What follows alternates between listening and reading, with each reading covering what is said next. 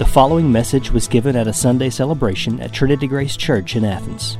For more information about Trinity Grace, please visit us at trinitygraceathens.com. Genesis chapter 22. This is the Word of God. After these things, God tested Abraham and said to him, "Abraham." And he said, "Here I am."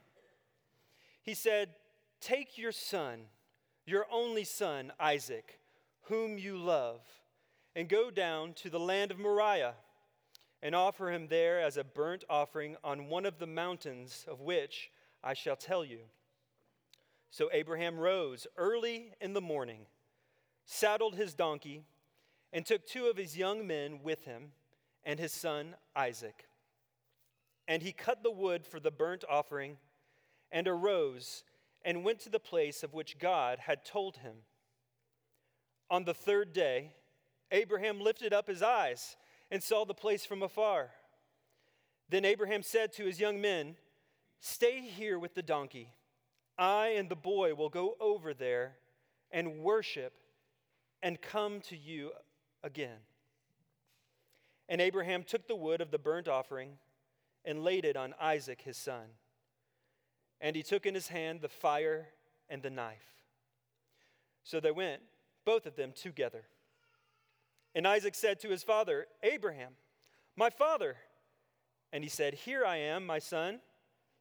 And he said, "Behold, the fire and the wood, but where is the lamb for a burnt offering?" Abraham said, "God will provide for himself the lamb for a burnt offering, my son." So they went, both of them together. When they came to the place of which God had told him, Abraham built the altar there and laid the wood in order and bound Isaac his son and laid him on the altar on top of the wood. Then Abraham reached out his hand and took the knife to slaughter his son. But the angel of the Lord called to him from heaven and said, "Abraham, Abraham." And he said, "Here I am." And he said, "Do not lay your hand on the boy or do anything to him, for now I know that you fear God, seeing you have not withheld your son, your only son, from me." And Abraham lifted up his eyes and looked, and behold, behind him was a ram caught in a thicket by his horns. And Abraham went and took the ram and offered it as a burnt offering instead of his son. So Abraham called the name of that place, "The Lord will provide." As it is said to this day, "On the mount of the Lord it shall be provided." And the angel of the Lord called to Abraham a second time from heaven and said, "By myself I have sworn, declares the Lord, because you have done this and have not withheld your son, your only son, I will surely bless you, and I will surely multiply your offspring as the stars of the heaven and as the sand that is on the seashore. And your offspring shall possess the gate of his enemies. And in your offspring shall all the nations of the earth be blessed, because you have obeyed my voice." So Abraham returned to his young men, and they arose and went together to Beersheba. And Abraham lived at Beersheba. May God bless the preaching and the hearing of his word. The kids were out of school. Cookies and mint tea were out on the table. And my wife and I were way out of our comfort zone. We tried to listen and to learn as we experienced our first ever Feast of Sacrifice with our Muslim host family while living in North Africa. During this annual festival, family and friends would spend days together, kind of like our Christmas vacation over the holiday. But the centerpiece of this event was not the birth of Jesus or trees or presents. The centerpiece of this event was a ram. According to Muslim tradition, every family is required to slaughter and cook a ram. Perhaps the part that amazed me the most was when some of the men from our host family made a small cut in the ankle of this freshly slaughtered ram, and they inserted the hose of a bike pump inside of it, and I marveled as they pumped the ram up like a giant balloon in order to separate the hide from the muscles to prep it for a long roast over the fire. So go home and try that next time you're trying to field dress a deer. The whole thing was just utterly fascinating. It made me want to know the meaning of this event. And as we talked with the family, we found out that this feast commemorated the story of Abraham nearly sacrificing his son before God intervened and provided a ram. Sound familiar? I thought, wow, that sounds so similar to our story in the Bible that we just read, Genesis 22. But when we asked about the significance of the event, we were just kind of met with blank looks. What do you mean? Well, what does this story point to? Does it point to anything? Why do you celebrate this event?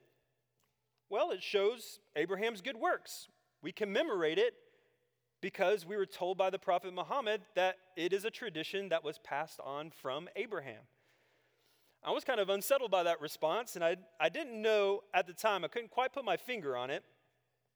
The story sounded so similar to our story, what we see in our Bible, but I still couldn't see the purpose of the event.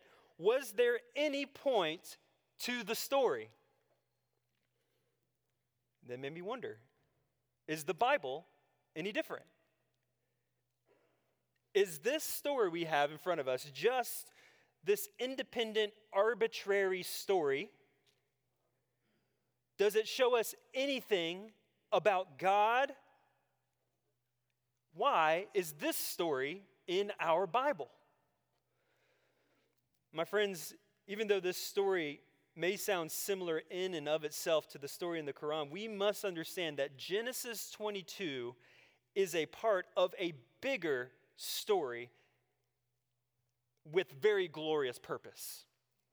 Genesis 22 is not primarily about Abraham's good works, but God's gracious provision of a substitute.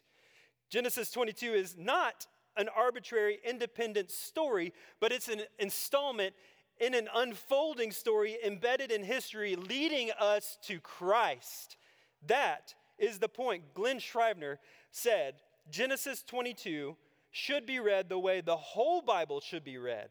First and foremost, it's a biography, the Spirit's testimony to the Son. And when we see it this way, the entirety of Scripture comes into focus.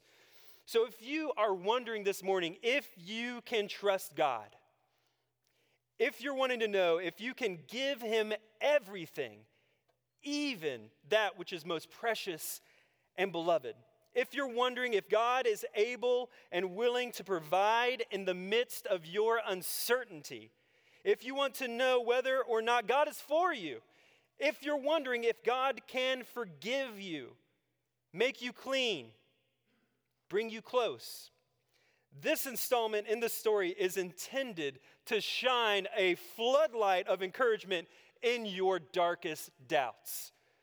I believe that the main point for us this morning is to trust in the Lord, who graciously provides all that we need in Christ, our substitute. Trust in the Lord, who graciously provides all that we need in Christ, our substitute. We're going to break this out into 2 points this morning. Surrender everything while trusting God, and receive God's substitute. So first, surrender everything while trusting God. Well, this chapter, as you're well aware, features a very perplexing command from God. I mean, it's caused so many people to tiptoe around it, put it back on the shelf, and even to scoff outright at it.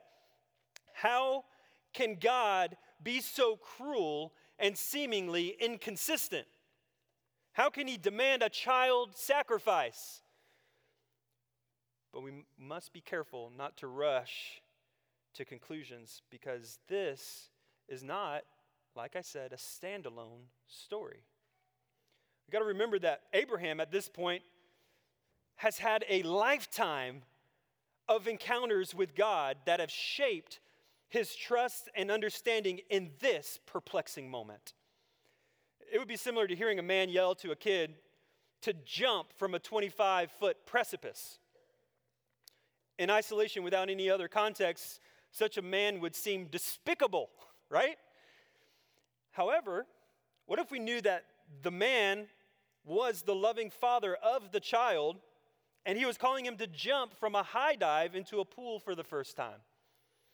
And what if the child had enough experience with the father to know that he could be trusted even though he was being called to do something intimidating and maybe even perplexing? There was more to Abraham's relationship with God outside of this moment informing his response. Verse 1, if you look with me, it says, after these things. After what things? Abraham has had decades of ups and downs in the life of faith. Just think about it. We started 11 chapters ago with Abraham. Genesis 12, leave your family and your land and go to a place I will show you. I will make you a great nation and bless you and all the nations through you. This is an up in the life of faith for our boy Abe. It's going good. Genesis 12, the same chapter, he then goes on to lie about his wife being his sister in Egypt. The very same chapter. Down in the life of faith. Genesis 14, he refuses a get-rich-quick deal with the king of Sodom so that he can give all glory to God. That's an up. Great. Genesis 15, he frets over the fact he still has no child. Down. God reiterates the promise. Abraham believes more than his eyes can see. God makes a covenant swearing on his own life to bring about what he said. Up we go. Genesis 16, he listens to Sarah. Let's just help God out by having a child with Hagar. That's a big down, big time. Chapter 17, God changes his name to Abraham, meaning a father of a multitude. Not Ishmael, but the son of the promise. God's not done with him, even with all of his foibles. That's an up in the life of faith. Genesis 20, he misleads Abimelech about his wife because he's afraid. Down again. Genesis 21, Isaac is born. Big up. The son of God's promise has come. Because of a family feud, however, and the tangled web of sin, Hagar and Ishmael are banished. The chapter before this. Back down. Up and down. Up and down. Life of faith. Up and down. The life of faith is filled with ups and downs, victories and defeats. Counselor David Pallison said that the pattern of our life and growth is kind of like a yo-yo. Up and down. Up and down. However, we ultimately belong with all of our successes and failures in the hands of our God. So in this way, the pattern of our life and growth is like a yo-yo in the hands of a man walking up a flight of stairs. Even in our ups and downs, we are tethered to our God, and he is working with us and moving us in the right direction from one degree of glory to another. Have you seen glimpses of God's provision in your life? Can you look back and recognize moments of conviction, correction, even rescue? Often, it's looking back over the lifespan of your walk with God that prepares you to look forward with faith into the perplexing moments ahead. David Pallison, we have this quote for you. He said, "We must have a vision for a long process, lifelong, with a glorious end, the last day, that is actually going somewhere today." You put those three things together in the right way, and you have a practical theology that's good to go and good for the going. So what we see here in Abraham is a response rooted in decades of ups and downs, walking with God. In fact, if you even see Abraham's eager reply here when he says, "Here I am." He's a man that recognizes his God, and he is postured to respond when called. But what God commands next really exceeds the intensity and uncertainty of all the other moments in Abraham's life of faith. Verse 2, "Take your son, your only son Isaac, whom you love, and go to the land of Moriah and offer him there as a burnt offering on one of the mountains of which I shall tell you." The word son is really a key word in this passage. It pops up 10 times just in this small passage. Our attention is being drawn to this word because we are encountering another episode in the drama of the promised offspring. Remember in Genesis 3 that God promised that there would be war between the offspring of Eve and the offspring of the serpent.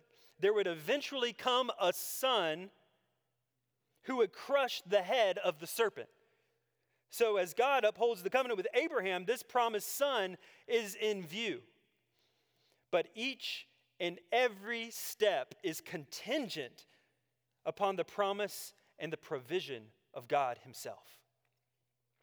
And now you look at this command in verse 2. It's increasingly specific and increasingly intimate.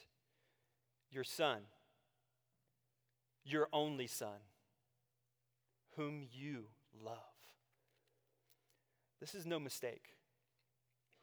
God is very intentionally narrowing the focus on this beloved, promised son. The crisis of Abraham's faith and the promises and provisions of God will be no greater than in this testing right here. Remember that this text comes immediately on the heels of Hagar and Ishmael leaving, meaning that the son of the slave woman is no longer even an option. Off the grid. In other words, there is no plan B in case God's plan A fails. Now, only the son of the promise remains. That's it. And many questions surface at this point.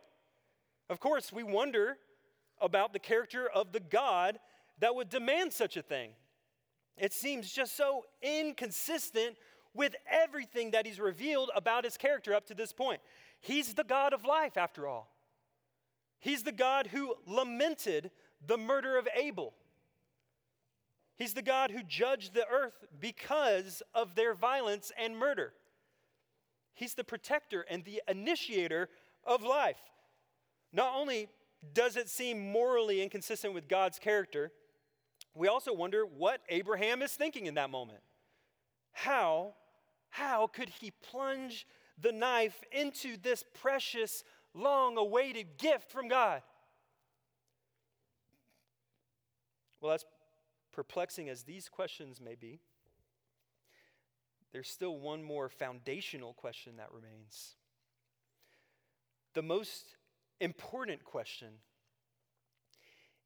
is, how can God remain faithful to his promise if the one and only promised son is dead? Did God not make a covenant and swear by himself to bring about this promise through this offspring?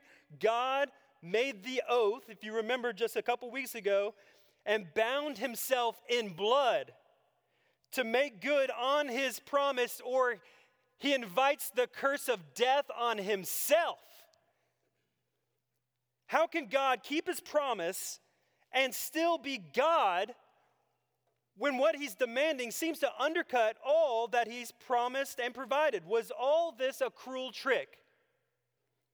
Is this some kind of strange inconsistency Is this the unraveling of all that God claimed to be? Is the sacrifice of this son also the suicide of God? Or is there something more to the story? Well, we're alerted in verse 1 that this was a test from God. So it was not a temptation. Satan tempts people in order to destroy them, but God tests people to strengthen them. So when God tests us, he challenges us at the place of our deepest vulnerability, not to destroy you, but in order to build you up and to strengthen your faith. And he strengthens your faith not in yourself, but in him. But in him. So when reading this, we must remember that this kind of test came earlier in the unfolding story of God's plan of redemption. This is not a prescription for how we should seek to hear from God. Be very clear about that.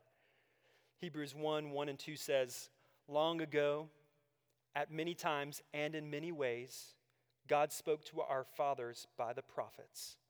That was then. "But in these last days, he has spoken to us by his Son, whom he appointed the heir of all things, through whom he also created the world." Bring that up to say all dreams, thoughts, impressions, all of them must be held up in light of the clear, complete, authoritative, revealed word of God in Scripture. The revelation we see in our text is a description, not a prescription, but a description of a unique season in the life of an ancient patriarch of the faith. But even though the situation's unique, the call to trusting faith in the midst of confusion, that's universal.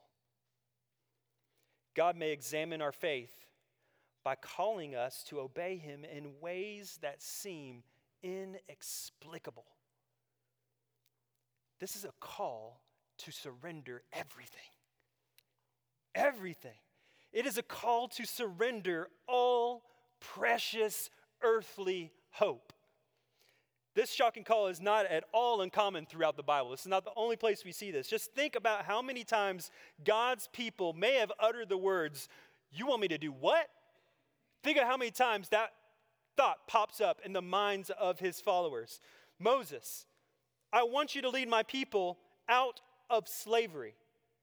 Oh, you're not a good speaker and you're a runaway murderer? That will work. "Tell Pharaoh, I am sent you." Joshua, "I don't want you to fight. I just want you to walk around and shout." That's right. "I'm with you." Gideon, "I know you don't have many guys to fight, but we need to get rid of more." "Oh, you did get rid of a lot already? That's still too many. I am with you." Peter, James, John, "I want you to leave everything and follow me." "Oh, you're uneducated, ordinary fishermen? Perfect. I'm with you."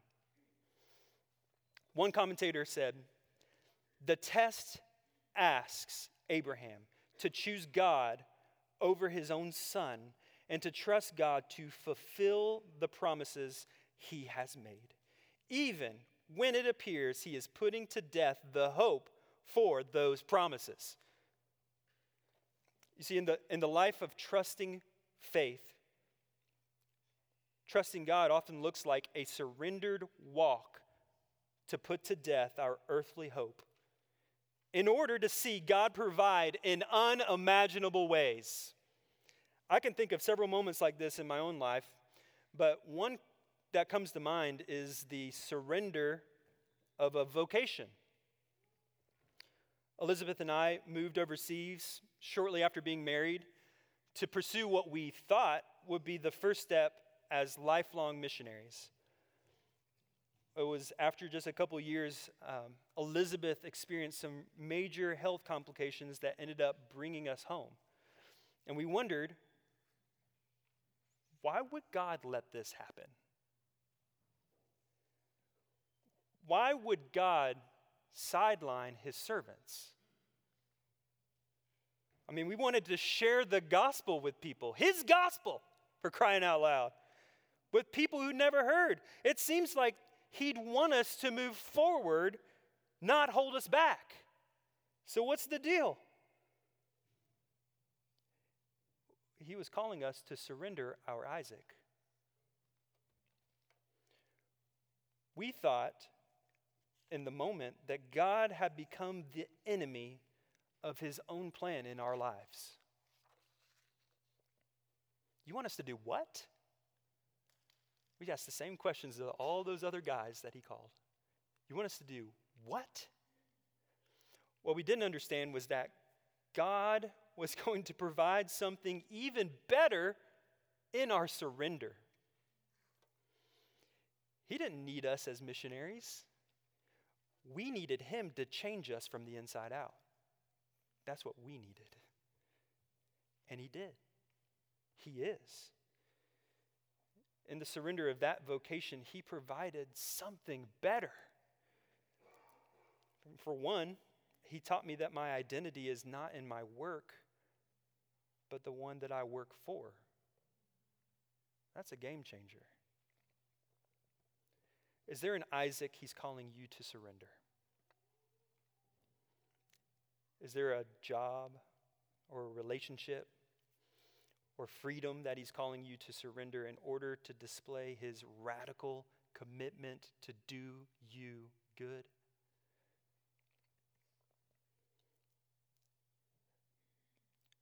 Look at verse 3. It says, "So Abraham rose early in the morning, saddled his donkey, and took 2 of his young men with him and his son Isaac. And he cut the wood for the burnt offering and arose and went to the place of which God had told him." I'm not sure Abraham rose early because he was just clicking his heels and eager to get at it. I don't think that's what motivated him to get up early. I wonder if he rose early because he was wrestling all night with anxious thoughts and he just couldn't sleep. I wonder if he was just waiting for daybreak. The call to trust God is not promised to be easy. Verse 4 says, Abraham had a 3-day journey to think about where they were headed. 3 days. This was not a quick and easy decision. There was a painful resolve to walk forward in dependent obedience. And the same is true for us. But we can pray while walking every difficult and perplexing step. I believe, help my unbelief. Take another step. I believe, help my unbelief. And then we take the next step in front of us by faith with what we do know about God. It appears that Abraham was still clinging to the Lord's promise as they moved toward the mountain of sacrifice. Verse 5 says that Abraham said to his young men, "Stay here with the donkey. I and the boy will go over there and worship and then come again to you." The language indicates that Abraham believed he and the boy would both return. I don't think he was crossing his fingers behind his back. He doesn't know how God will work it out, but his faith harmonizes God's promise of providing offspring through Isaac with God's command to sacrifice Isaac. Perplexing, but we do find some help in the New Testament in regard to this story. Hebrews 11:17 through 19 says, "By faith, Abraham, when he was tested, offered up Isaac, and he who had received the promises was in the act of offering up his only son, of whom it was said, 'Through Isaac shall your offspring be named.' Abraham considered that God was able even to raise him from the dead, from which, figuratively speaking, he did receive him back. So according to this scripture, Abraham recognized that God, being God, could not fail in his promise. So he must be able to bring what is dead back to life. He didn't know how, but he did know who. God must be able. God can bring what is dead back to life.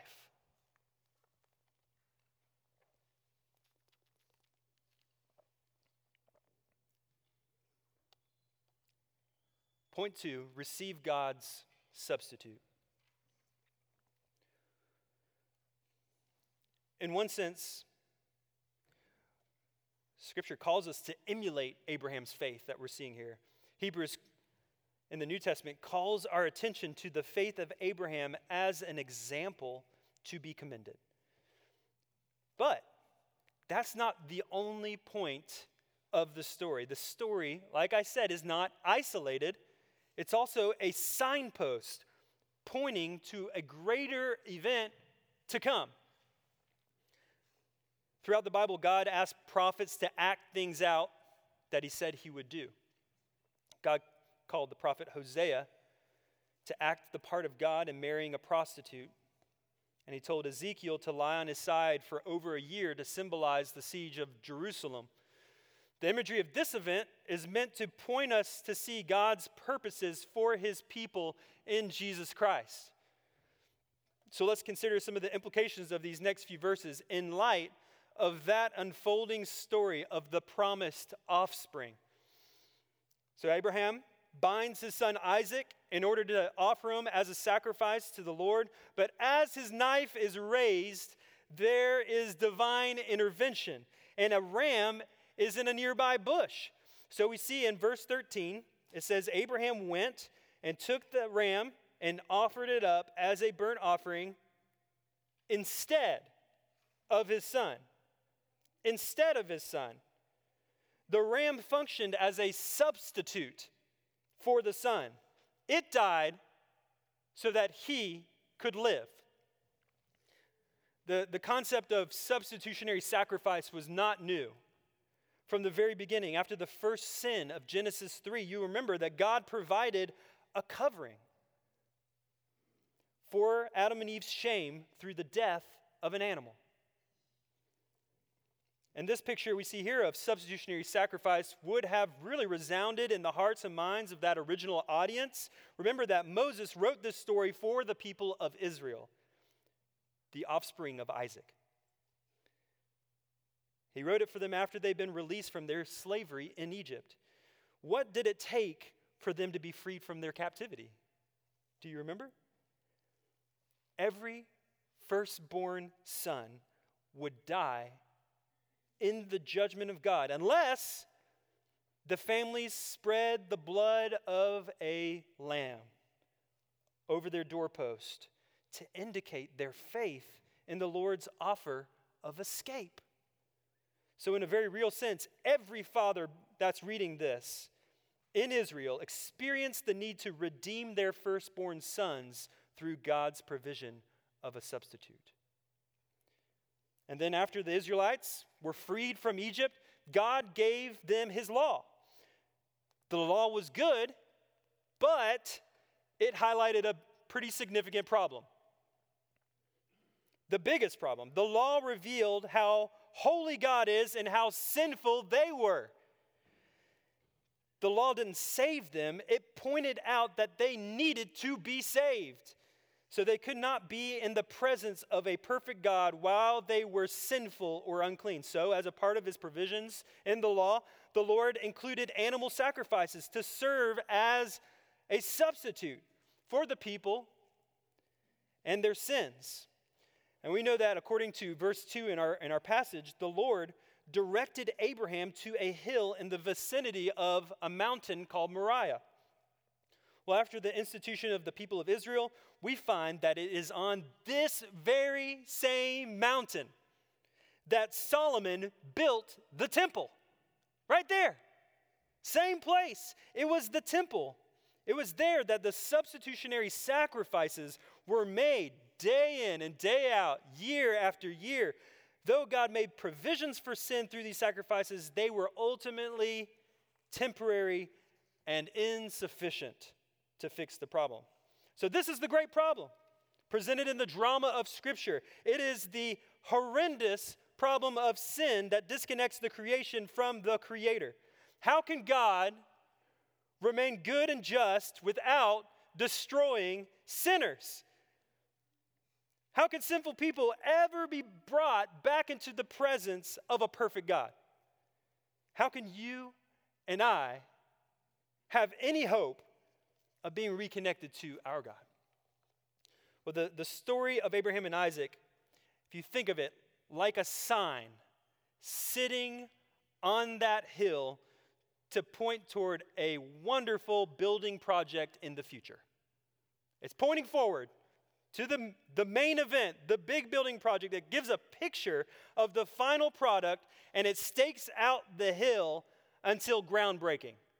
And it says, in big red letters, coming soon. That's what it says. Verse 6, if you look at it, Abraham took the wood of the burnt offering and laid it on Isaac his son.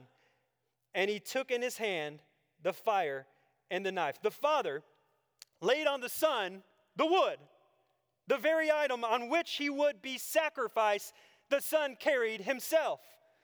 The sign on the hilltop says, another son in this very spot will also carry wood on his back up a hill in order to be sacrificed. It's coming soon. In verse 6, Isaac looks to his father and says, behold, the fire and the wood, but where is the lamb for a burnt offering?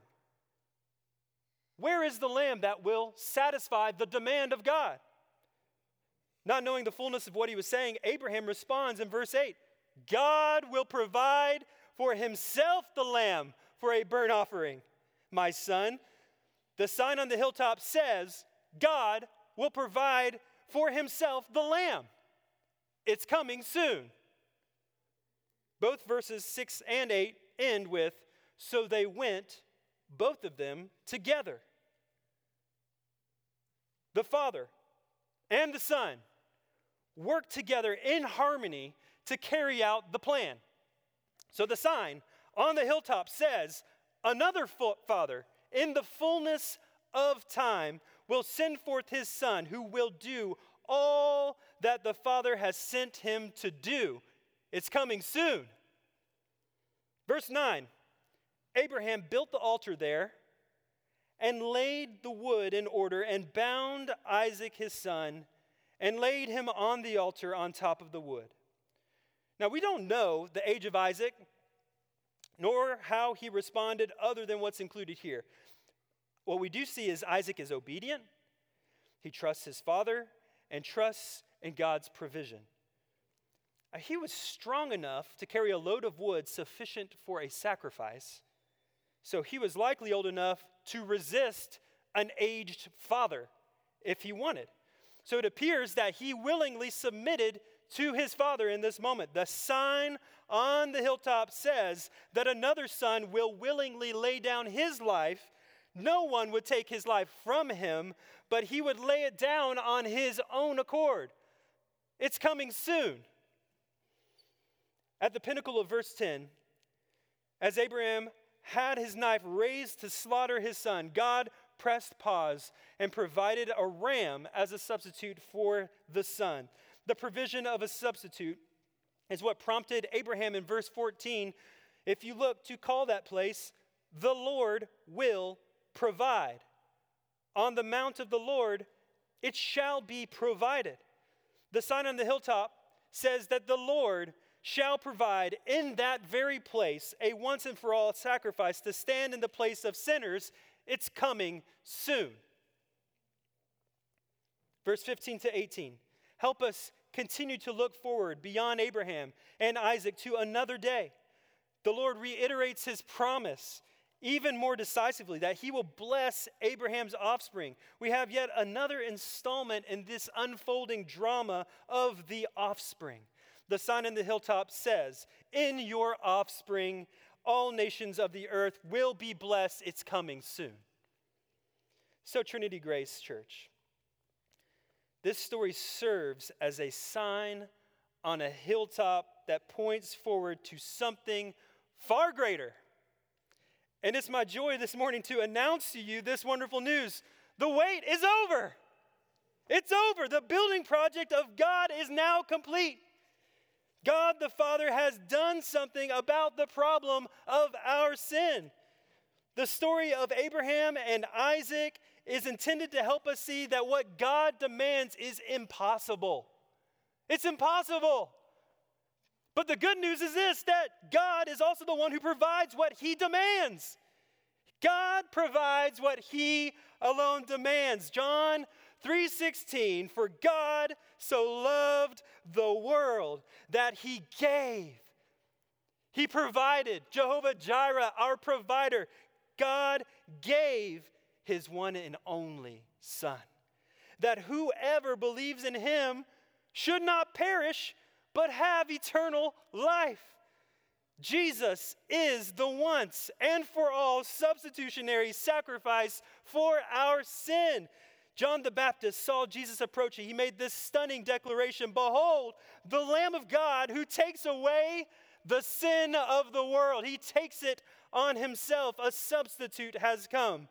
1 Peter 2:24 gloriously says, Jesus, he himself bore our sins in his body on the tree. A substitute has been provided truly once and for all. Why did he do this? 2 Corinthians 5:21 gives us a wonderful explanation. It is for our sake. For our sake, he, God, made him, Jesus, to be sin, who knew no sin, so that in him, the sacrifice, we, sinners, might become the righteousness of God. This is the great exchange. This is it. This is what we've been waiting for. This is what the sign was pointing to. Christ takes on all our sin, and then he gives you all his righteousness, as if you were the ones that did it. God made a way when there was no way for us. He took the initiative to provide what we could not provide, a substitutionary sacrifice that could perfectly cover our sins so that we might be able to have access to him once again forever. Praise to the Lamb. Praise be to the Lamb of God who takes away our sin. How do you get this? What's the qualification? To believe in the one the Father has sent. Turn from sin and put your trust in Jesus Christ. In a word, receive it. Receive the substitute. So if you are wondering if you can trust God, if you're wanting to know if you can give him everything, even that which is most precious or beloved, if you're wondering if God is able and willing to provide in the midst of your uncertainty, if you want to know whether or not God is for you, if you're wondering if God can forgive you, make you clean, and bring you close, let me quote God to you from Romans 8.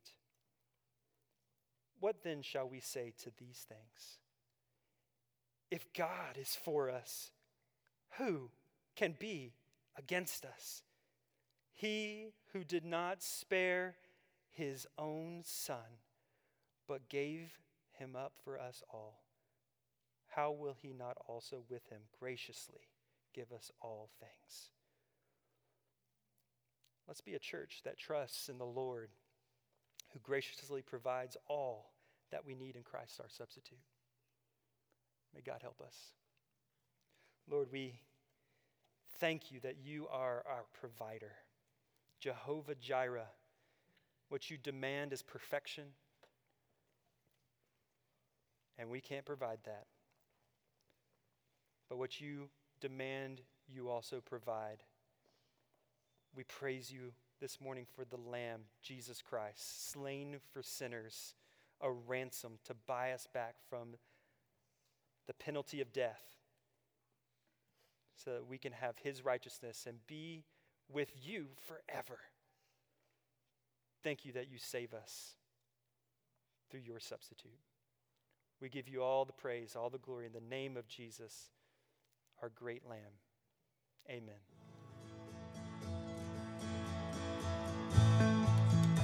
You've been listening to a message at a Sunday celebration at Trinity Grace Church in Athens. For more information about Trinity Grace, please visit us at trinitygraceathens.com.